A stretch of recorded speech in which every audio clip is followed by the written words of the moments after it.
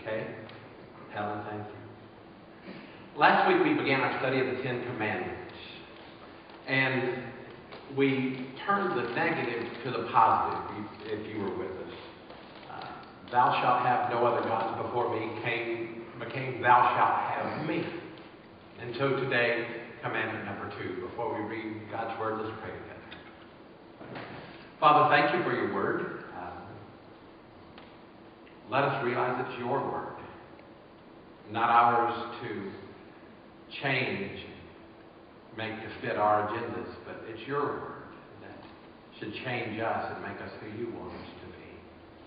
So, Father, speak to us today through your Holy Spirit that inspired the writers of these words. Inspire us to hear them. Father, thank you for this time together. Remove obstacles that might prevent us from being able to worship and to see you clearly. In Jesus' name. Amen. Exodus chapter 20, verses 4 to 6. You know these words very well. You've heard them a long time. You shall not make for yourself an idol, whether in the form of anything that is in the heaven above, or that is on the earth beneath, or that is in the water under the earth. You shall not bow down to them or worship them. For I, the Lord your God, am a jealous God, punishing children for the iniquity of parents to the third and fourth generation of those who reject me, but showing steadfast love to the 1000th generation of those who love me and keep my commandments. So that's the second commandment. At first look, it might seem that this would be the easiest of all of the 10 to keep. We don't sit around and carve little images of stone and wood and put them in our homes and bow down to them every night. You would think we could handle this one. It's not that difficult to grasp.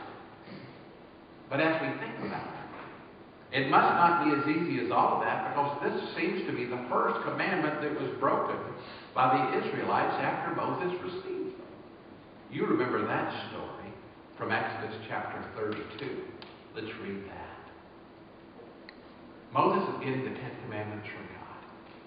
So, when the people saw that Moses delayed to come down from the mountain, the people gathered around Aaron and said to him, "Come, make gods for us who shall go before us. As for this Moses, the man who brought us out of the land of Egypt, we do not know what has become of him." Talk about attention deficit disorder. Do you remember what they went through and what God did for them to get out and away from Pharaoh? All of the plagues, all of the miracles, walking through the sea on dry ground. And after a few weeks, as for this Moses, we don't know what happened to him. So make us something else, they're saying. And Aaron said to them, "Take off your gold rings that are on your ears of your wives, your sons, your daughters, bring them to me." So all the people took off gold rings from the ears and brought them to Aaron. And he took the gold from them, formed it in a mold, and cast an image of a calf. And they said, "These are your gods, O Israel, who brought you out of the land of Egypt." When Aaron saw this, he built an altar before it. And Aaron made proclamation and said, "Tomorrow shall be a festival to the Lord." They rose up the next day and offered burnt offerings and brought sacrifices of well-being. And the people sat down to eat and drink and rose up to revel. Back on the mountain, verse 7. The Lord said to Moses, "Go down there at once. Your people whom you brought..." Isn't that interesting language? Your people, not mine, your people. Parents do this, don't we? I talk to Jeannie about her son all the time, or her daughter all the time when they do something wrong. And the Lord said to Moses, "Go down. Your people, who you brought out of Egypt, have acted perversely. They've been quick to turn aside from the way that I commanded them. They cast for themselves an image of a calf and worshipped it and sacrificed to it and said, 'These are your gods, O Israel, who brought you up out of the land of Egypt.'" A lot of interesting thoughts here. One hit me this week. You ever thought, why a calf? Why a calf? If you're fashioning a god and you want to make one up, they chose a pretty good one, because a calf is a servant. His only role is to serve you by giving you milk or giving you meat. That's all they do. This god of a calf, the main reason of existence is to serve its people by giving and meeting their needs. And people like a God like that today. A God that gives and requires nothing in return. They're not hard to please, calves aren't. The only thing you have to do, and I lived in farm country, and I had neighbors that had cows, you have to give them a place to graze, and you have to give them water, and after that, you don't have to do too much. They pretty much take care of themselves. You just keep them penned up in the part of the field you want them to be. That kind of God wouldn't tell you what to do. You would tell him. You keep him pinned up, let him in the parts of your life you want, and the other parts you just put up a barbed wire fence, and God can't come there. So the calf is making sense if you want to control your God.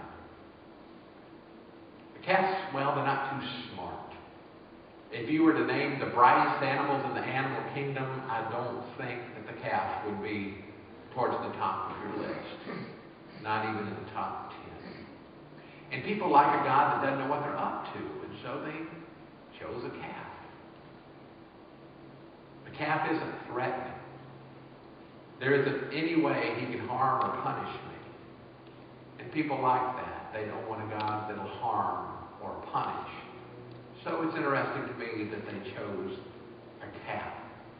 And because they chose the calf, you remember what happened to their behavior when they substituted that idol for the true God. We saw that in verse 6. They rose early the next day and offered burnt offerings and brought sacrifices of well-being, and the people sat down to eat and drink and rose up to revel. And if you do a little word search there, it's not a pleasant thing. They've gone absolutely wild. It's Mardi Gras and Burning Man and Carnival all thrown into one, and that's what's going on here. And so what the second commandment is doing is warning us of creating a God that we control. But we don't do that with wood or stone. And I thought for a while we might be exempt from this one. But the dangerous thing that I've been guilty of in breaking the 10 Commandments, and if you're honest, you've done it too, is we create an image of God in our mind that sometimes has nothing to do with the God of the Bible. And the reason it's so dangerous is because my obedience to God is determined by my image of God. My obedience to God is determined by my image of God. And so if I think God's a calf that doesn't know much and stays in the field over there, I'm going to act any way I please, like the children of Israel did in Exodus 32. If I believe God is absent, I can act any way I please. If I believe that God is deaf, I'll say anything I want to say. If I believe that God is blind, I'll do whatever, whenever. If I believe that God is prejudiced, then I'll be prejudiced too. I read this week about creating a God in our image, and I thought it was interesting. You can safely assume you've created God in your own image when it turns out that God hates all the same people you do. You know what I'm talking about, don't you? You've created something in your image when he hates the same people you do. If I believe that God is all-knowing, omniscient, and all-powerful, omnipotent, and always with me, omnipresent, there's a good chance I will behave. And that's the kind of God the Bible talks about and teaches. Not an absentee God, one that is with me always. That should comfort us that God is with us, and it should also scare us to death because he knows everything. If we're not careful, we can begin to worship an image of God in our own mind that can be very different from the God of the Bible. And any attempt for us to form him in our own thinking is going to make a very small God. So to turn this commandment to the positive like we did last week, we could say here that God is saying, thou shalt know me, the real me. And that takes a lifetime to get to know. We are still learning. That's one of the reasons you ought to be in Sunday school, to get to know God, the real God. That's why you ought to read your scriptures every day, to get to know God, the real God. Because if you're stuck somewhere with an image that you're comfortable with, you're stuck. So, how are we supposed to get an accurate picture of God? Is there anything God has given us to enable us to get to know Him the way that He wants us to get to know Him? You know the answer to that? Yeah. And His name is Jesus. Look what it says in Colossians chapter 1, verse 15 and following about Jesus. He is the image of the invisible God, the firstborn of all creation. For in Him all things in heaven and on earth were created, things visible and invisible. Whether thrones or dominions or rulers or powers, all things have been created through Him and for Him. He Himself is before all things, and in Him all things hold together. He's the head of the body of the church. He is the beginning, the firstborn of the dead, so that He might come to have first place in everything. For in Him all the fullness of God was pleased to dwell. So watch Jesus and do what Jesus did, and you'll be like God wants you to be. Colossians 2:9 says the same thing. For in Him the whole fullness of deity dwells bodily. So if you want to know the true picture of God, look to Jesus. This is an interesting commandment, the second commandment, because there's a warning with this one, beginning at the second part of verse 5 and going through verse 6. After He tells you, don't do this, don't make an image, wood or stone, but He's talking about the mind too, I believe. He says this, For I, the Lord your God, am a jealous God, punishing children for the iniquity of parents, to the third and fourth generation of those who reject me, but showing steadfast love to the thousandth generation of those who love me and keep my commandments. You know that's true. You've seen this happen. Remember we looked at this last week from Deuteronomy chapter 6, 4-9, the Shema. Hear, O Israel, the Lord your God is our God, the Lord alone. You shall love the Lord your God with all your heart, your soul, your might. Keep these words that I'm commanding you today in your heart. Recite them to your children. Talk about them when you are home, when you're away, when you lie down, when you rise. Bind them as a sign on your hand. Fix them with an emblem on your forehead.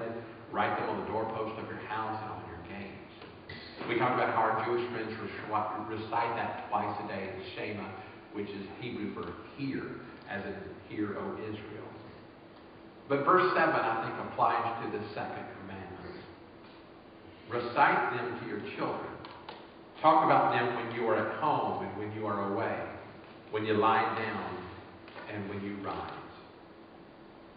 Some people call this part of the second commandment the law of heredity because it affects the generations behind us. Galatians 6, 7-10 talks about that law too. Don't be deceived. God is not mocked. You reap whatever you sow. If you sow to your own flesh, you will reap corruption from the flesh. But if you sow to the Spirit, you'll reap eternal life from the Spirit. So let us not grow weary of doing what is right, for we'll reap at harvest time if we do not give up. So then, whenever we have an opportunity, let us work for the good of all, especially for those of the family of faith. As I think about the warning in the second commandment, and I think about the Shema, and I think about reaping and sowing from Galatians, I ask the question of myself and of you too. Do you have anybody in your family that's dropped the ball?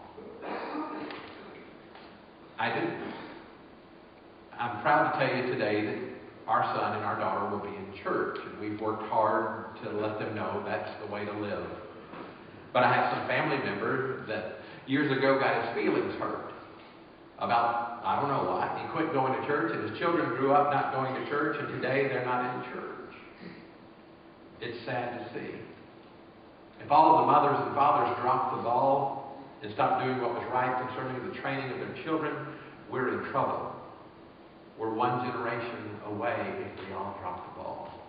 And the consequences are starting to show. And so it is warning us to make sure that we instruct. But it's also letting us know the great reward for a job well done. That God will bless the generation after generation after generation. How many of you in here can trace your faith through your family. You came to Christ because of someone in your family. It's most of us in here. And that puts a responsibility on us. So be careful how you see God. Get to know the true God.